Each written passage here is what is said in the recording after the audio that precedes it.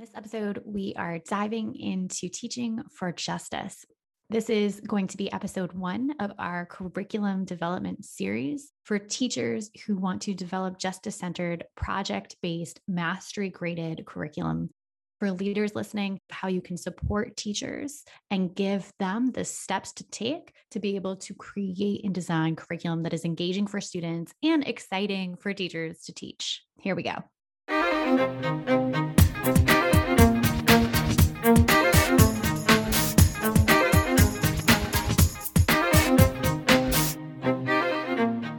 Hi, I'm Lindsay Lyons, and I love helping school communities envision bold possibilities, take brave action to make those dreams a reality, and sustain an inclusive, anti-racist culture where all students thrive. I'm a former teacher leader turned instructional coach, educational consultant, and leadership scholar. If you're a leader in the education world, whether you're a principal, superintendent, instructional coach, or a classroom teacher excited about school-wide change like I was, you are a leader. And if you enjoy nerding out about the latest educational books and podcasts, if you're committed to a lifelong journey of learning and growth and being the best version of yourself, you're going to love the Time for Teachership podcast. Let's dive in.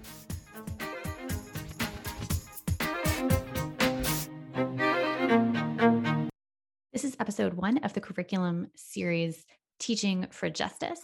And in this episode, I want to look at the research. So we want to give a really strong foundation as to the rationale. Why would we create units in the way I'm going to share that I've created units and that I encourage others to create units? What does the research say about it? Why are we doing it? And then in the series later on, we'll get into the how of how we create and what is the step-by-step process for creation. So let me frame this by saying what my big dream is for curricula. So I ask guests all the time, what is their big dream for education with the lens of Dr. Bettina Love's dreams grounded in the critique of injustice. My big dream is that students are able to identify and critique injustice. They're able to learn and also apply in their lives strategies for resistance to injustice and activism. I want to create curriculum that enables students to develop and create their own unique, authentic projects. And when I say authentic, I mean for an authentic audience, someone beyond the teacher will see it. It has a purpose beyond the grade, and the purpose often advances justice. I also want to have students be able to have real voice in the unit. So I want to co-construct the unit or the project with them. I would like for students to be able to choose the topics or at least the subtopics, maybe within a broader topic area that they can pursue. And when it comes to developing what the projects are, I want students to have a real voice in what that final product looks like, what they're actually doing to advance justice or apply what they're learning. I also want to design curriculum that is rooted in mastery-based grading. And so sometimes we talk about equity and equity frameworks and approaches from the lens of just pedagogical strategies. Sometimes we talk about it just in what we're teaching or the content of our curriculum. But I also want to talk about the grading bias that often occurs. And so we'll get into that a little bit today. So again, my hope is that we are creating curriculum that is based in a mastery approach, and includes mastery-based grading, that is also aligned to standards, right? We need to teach to those. And it values skills that are central to justice. And with regards to that, I'm thinking about the Learning for Justice, formerly Teaching Tolerance, social justice skills that they have a rubric for, they have scenarios to practice. And that's what I'm thinking about when I'm thinking about the skills or standards that we're teaching for. And finally, that students are engaged and they're actively practicing student voice, student leadership, advancing justice, activism. They are leaders, not later after they graduate, but while they're in the class as well. And they have a real excitement that they bring to the class. The class culture is one of, a productive hum, that buzz, that excitement of, I want to be here. I'm doing work that matters. And I also want to see teachers, right? Myself as a teacher, I want to see other teachers that I work with be really excited to be a part of that experience as well. And so I want the joy, not just for students, but for teachers and for family members who get to hear their students talk about the really cool projects they're doing in class. With that, I want to take us into the research. So let's start with this idea of student voice or student-centered learning. This is also known as personalized learning. There's a lot of different things out there, a lot of different language that means similar things. And so I'll just kind of define what I'm talking about here before I get into the research on that. I'm talking about students co-creating the learning. that frequent phrase we hear with the teacher is the guide on the side, not the sage on the stage. I'm talking about instruction that's personalized for students' needs and interests, that students have choice and voice in not just what they learn, but also where they learn, when they learn, how they learn. And students get to progress not because they're rushed because we've gotten to this certain time point, but after they demonstrate mastery. And so there's kind of a personalized path forward. Now, the research, when it talks about the benefits of students owning the learning in this way, the voice that can come out in a curriculum designed to be co constructed, at least in part with students, is that students have demonstrated improved agency, a sense of belonging in the class and school, increased feelings of competence. So they feel like they can do it, they are skilled. And ultimately, all of this agency, belonging, competence, all these things lead to academic performance increasing as well, which ultimately is what a lot of schools look at when we talk about data. So all of these things build up to improved academic performance. So we do want to include more student voice and co-construct not just the curriculum and the lessons and the content, but also the projects themselves. What's really cool about this is the research has also found student voice increases the quality of relationships between teachers and students and also students to students. Students also increase their critical awareness of the world and their context and improve their civic engagement and activism. Another really neat piece of the research here is that when we find sharing power with students can be scary for some teachers, right? For most of us, because we're taught in teacher school that we need to control the class, sharing power actually generates more power. So there's this growth of community capacity, or what researchers call cascading vitality. So these hierarchies, when they're flattened, when our leaders in school settings or our teachers in class settings share power with others, they actually, in the researchers' words, become power generators from which their constituents draw energy. So we're actually increasing the capacity, increasing the total amount of power in the class. We're not giving something up. Another really cool piece of the research is this idea of post-traumatic growth. And so, given all of the things that our students experience in their lives, we know that trauma is a large piece of this. And we talk about trauma-informed teaching and social emotional learning a lot more this year than in previous years. And there is this concept of post-traumatic growth, of that agency being reclaimed and bouncing back from a traumatic experience in a way that is generative and healthy and healing. So, this idea of developing coping skills when students face a challenge, which is often very common in project based learning. And when we give students a little bit more ownership and voice in the process instead of telling them what to do, there's a lot of challenge there. And so, there's a great possibility in this of developing some coping skills and also for that post traumatic growth.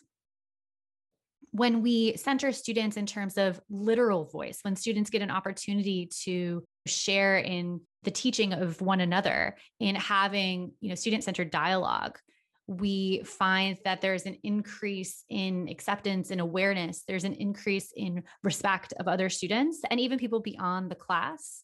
It also affirms students as co-creators of knowledge, and it can be a really transformative experience to teach with a dialogic pedagogy.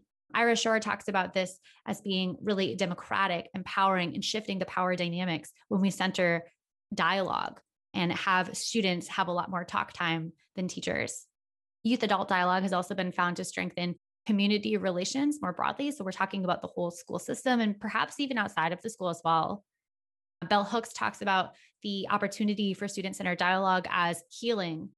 We get to teach whole human beings and we get to facilitate students being their whole selves in the classroom. So healing often happens in relationships. This idea of integrating care and social emotional learning and trauma informed teaching in the class is a great opportunity for healing as well. Researchers have also found that an open classroom climate, one of dialogue, one of student voice, actually predicts future activism, particularly for students of color in the United States. This is a really powerful idea here because I would argue students are already leaders and activists in the class while they're in the school years. But also, this is really important if we're creating this ideal society where people are advancing justice and they're capable of doing so, if their experience in a classroom is predictive of that later in life. Now, let's take a look at project-based learning. So we know why student voice and student leadership and co-constructing curriculum with students is good, right? We looked at that research, but why project-based learning? So just a quick definition of PBL, and then we'll get into the research a bit. Project-based learning, when we look at the kind of hallmark elements, the gold standard elements from PBL works, there's a challenging problem or question. The inquiry is sustained over time. So it's not just a project that happens at the end of the unit that's one day long. It's a sustained inquiry. So students can kind of dive into different paths of interest. There's authenticity. So again, the authentic audience, that authentic project that matters beyond the grade. There's student voice and choice, as we just spoke about. There's opportunities for reflection. So if students receive feedback, it's not just here's a grade and here's why, but here's an opportunity for you to revise and resubmit. Critique and revision is another piece of this. And then finally, related to authenticity, a public product. So why project-based learning? Why is this a good approach? Authentic project-based assessment has been found to close the quote unquote achievement gap in many different school settings with many different demographics. Students in PBL classrooms have improved attitudes towards learning. So they want to be there, they want to learn. They're more engaged, they're more self-reliant, and they actually have better attendance than teachers who do not teach with PBL.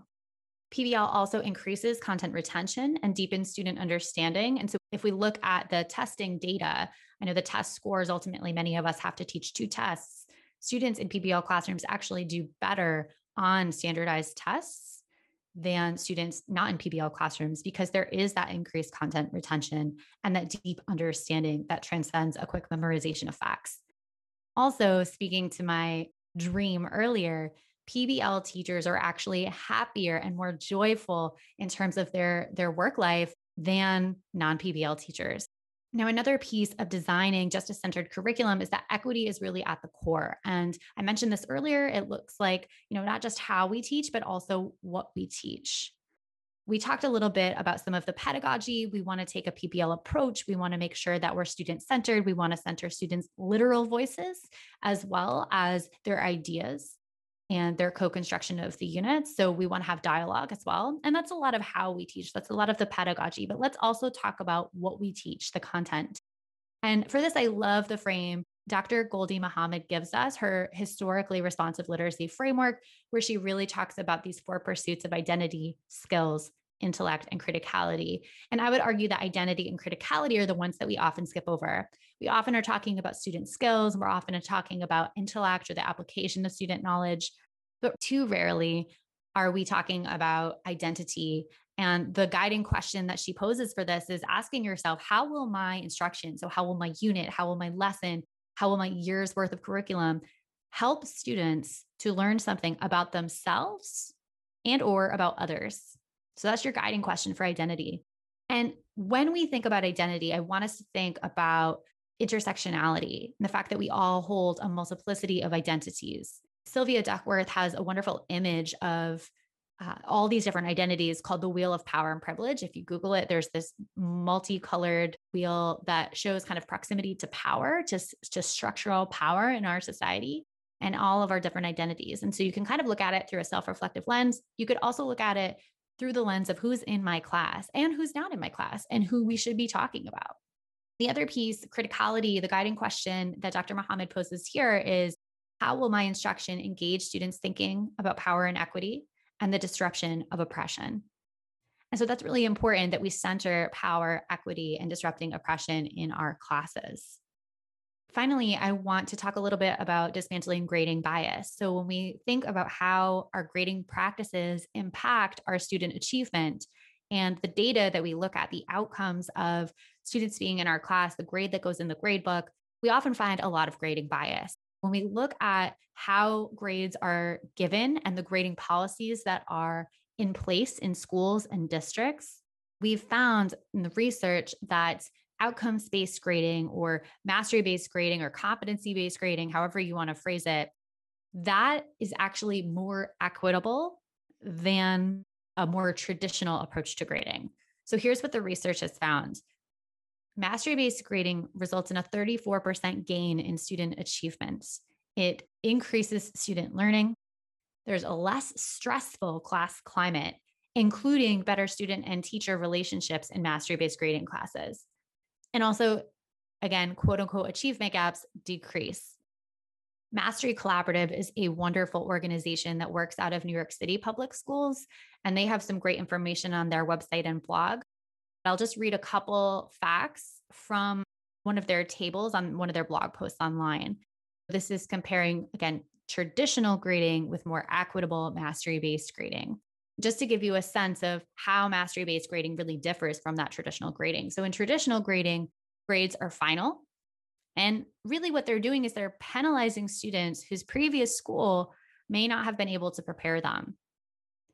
When we look at this through a lens of racial justice, these are disproportionately our Black and Brown and Indigenous students. So again, there's layers of equity here, or layers of inequity in traditional grading approaches. When we switch over to a more equitable solution, we have multiple opportunities for students to revise, resubmit, and demonstrate mastery in various ways. Our outcomes or the skills or standards that we're assessing for each unit actually persist unit to unit. So, throughout the course and even across grade levels within a department, students are practicing the same skills again and again, and we really get to see progress over time.